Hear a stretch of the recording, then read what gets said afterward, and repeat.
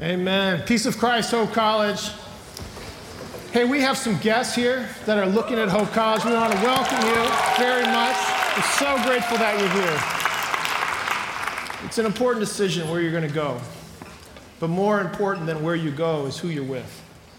When you're thinking about a college, don't just choose a bumper sticker. Don't choose a brand. Choose a people. And we're so grateful that you're here. And we would really love to be your people. We want you to be a person of hope, too. So just thanks for being here. Let's give them thanks one more time for being here. Hey, before we get rolling, a couple notices. Tonight, 7 o'clock, CJ? Yes, sir. 7 o'clock in Dimnet, we've got Gospel Fest. Gospel Fest. Hope College Community Choir is going to be rocking it in here. Fridays in February, we've got Love, Sex, and Dating in Moss Auditorium at 4 o'clock. 4:30? 4 o'clock. 4 o'clock. And come out for that. We've got the gathering on Sunday. Hope playing Calvin tonight. Is that right? Women? Yeah. I'm just going to say this. You know what to do. All right? Let's get her done. Hey, it's the last Friday in February. Can I get an amen? Can I get an amen? People, we are right on the edge. I can taste it. I can see it. Sunshine, spring, March 19th, it will be inaugurated. Yes, spring is going to come, the season of long light, green grass, the pop of the mint, shedding the parka. We will see each other as God intended us to be. Spring is coming. I love the changing. I love the changing of a season. I love it. It's so much fun to move from season to season. I love most seasons, though. Not all of them. I don't love all the seasons. I don't like tax season. I'm not a huge fan. This is probably sacrilege to say in Holland, but I don't love tulip time season. I can't get around as easy, and the banging of the drums and the clomp and hompers, and they're made up. It's not my jam. It's not my thing. I know it. No offense, I'm Norwegian. I didn't do the Dutch thing. Just saying. There's a season that comes every 4 years that I don't always love. It's the presidential election cycle. I confess it's not my favorite season. I find it really hard, and I find it really painful. It's hard and painful for lots of reasons, for lots of people, for different contexts. It's really an important season. Don't mishear me. It's important, but I find it hard, as a pastor particularly, to step into that and to know kind of how to frame it. It may be a family thing. There are 3 things you're never supposed to talk about at the dinner table: money, politics, and religion. My father was a banker. My sister's in politics, and I'm a preacher. So either family dinners are really quiet or they are really explosive. But the reason I think that I find it hard is that the way the whole system is set up, you have political operatives and pundits and polling trying to find the issues that wedge and keep people apart so that candidates can distinguish themselves from each other so that they can make an argument and get a vote and get elected. And the whole cycle is predicated on creating those separations and divisions, and the rhetoric just seeps into the groundwater, it feels like. And in this cultural moment, I find it so hard because disagreements calcify into division. Now, don't mishear me. I think it's important, and particularly on a college campus, I find it really difficult and really important that as the election cycle gets inaugurated, I see our campus start to activate and separate at the same time. We activate around a party, a person, and that's important, that's good. But it can also separate us. And so pastorally, I want to speak to you this morning from a pastor's heart. What I want to call us to is something better, something more than just following the cultural script that's handed to us at the macro level. On a college campus, that macro conversation is magnified in our micro context. But I want to give you a different script this morning. I've been chewing on John 17. John 17 is known as Jesus' prayer, the unity prayer. This is Jesus' prayer for his disciples right before he is taken to the cross. He knows he's going to be taken. He knows he's going to die. And if this is a little piece of wisdom, if you are listening to someone about to die, listen to what they have to say, because it's really important. This is Jesus' last lecture, his final message to his disciples.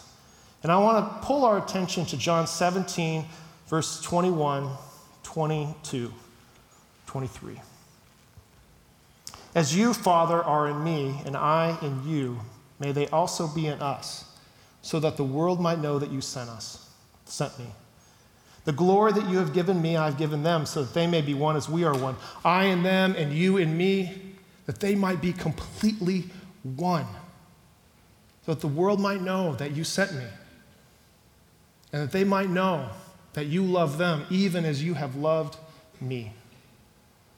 Friends, this is the word of the Lord. In Jesus' prayer, I find some wisdom that I think might help us as we step into this political election cycle. The first piece of wisdom is to call our attention to the fact that Jesus is praying for their identity. The most important question you need to ask and answer while you're in college, not just in college, but in your life, is who you are. Why? Identity precedes activity. If you know who you are, you know what to do. Jesus is praying for their identity.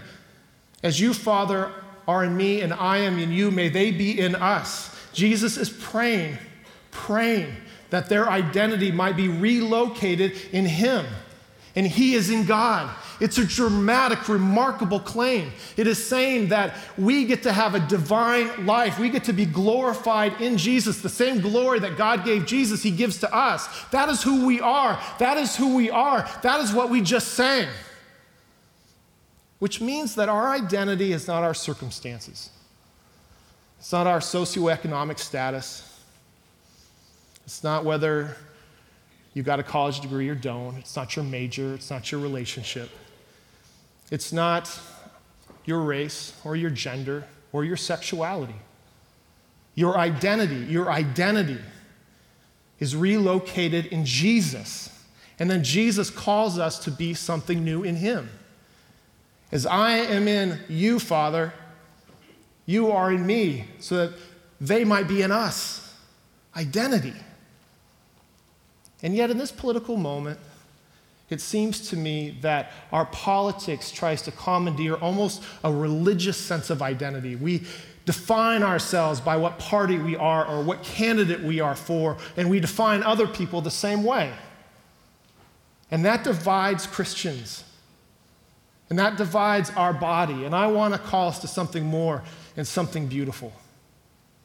I want us to be able to disagree without the division that calcifies. And the way we do that is claiming our identity in Jesus.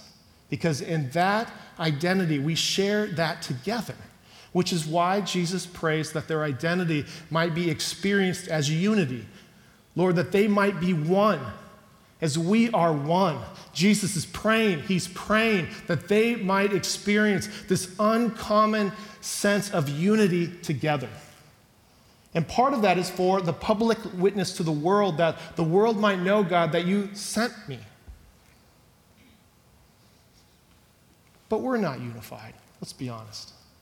We're not. And it's painful. I experience this as pain. Christians of good standing, we disagree about so many things. And yet that disagreement starts to separate us, and we divide. And we start to malign, and we start to view others with suspicion. And this political cycle takes all of that in and churns it into this big machine, and it almost feels like the whole country enters into a trauma.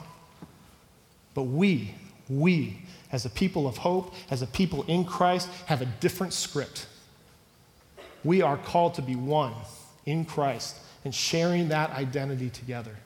So what can we do to work against that disunity that we're called, the disunity that the culture experiences, so that we might experience the unity Jesus prays for?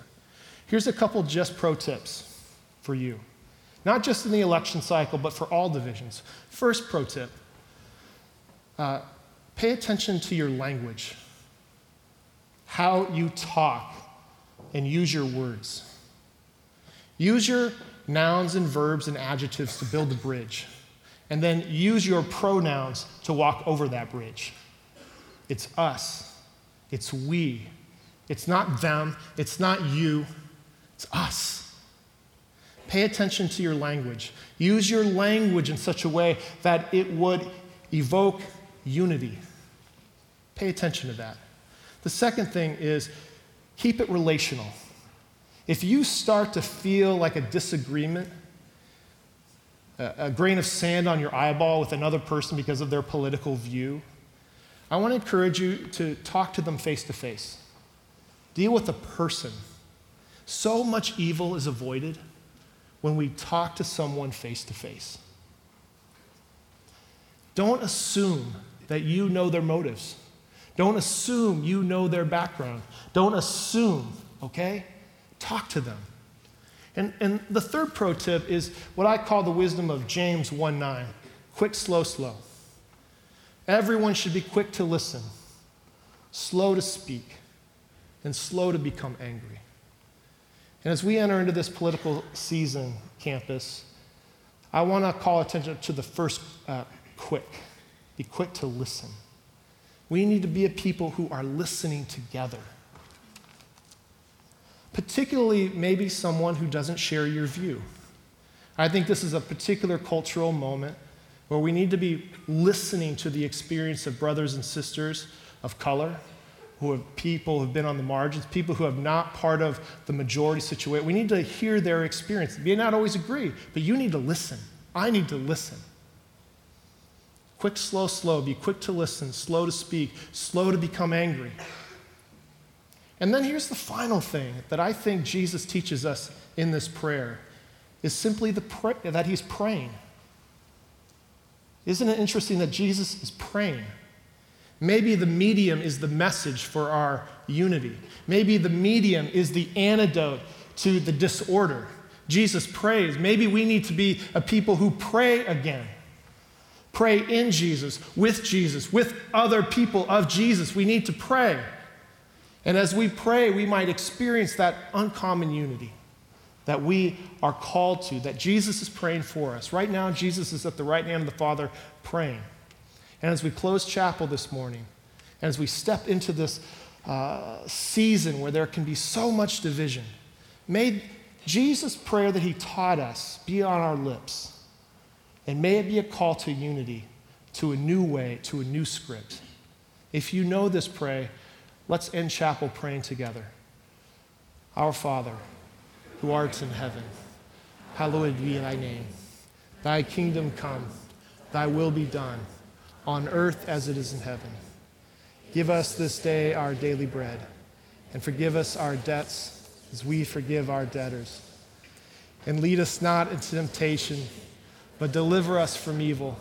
For thine is the kingdom, and the power, and the glory forever. Amen. Go in peace.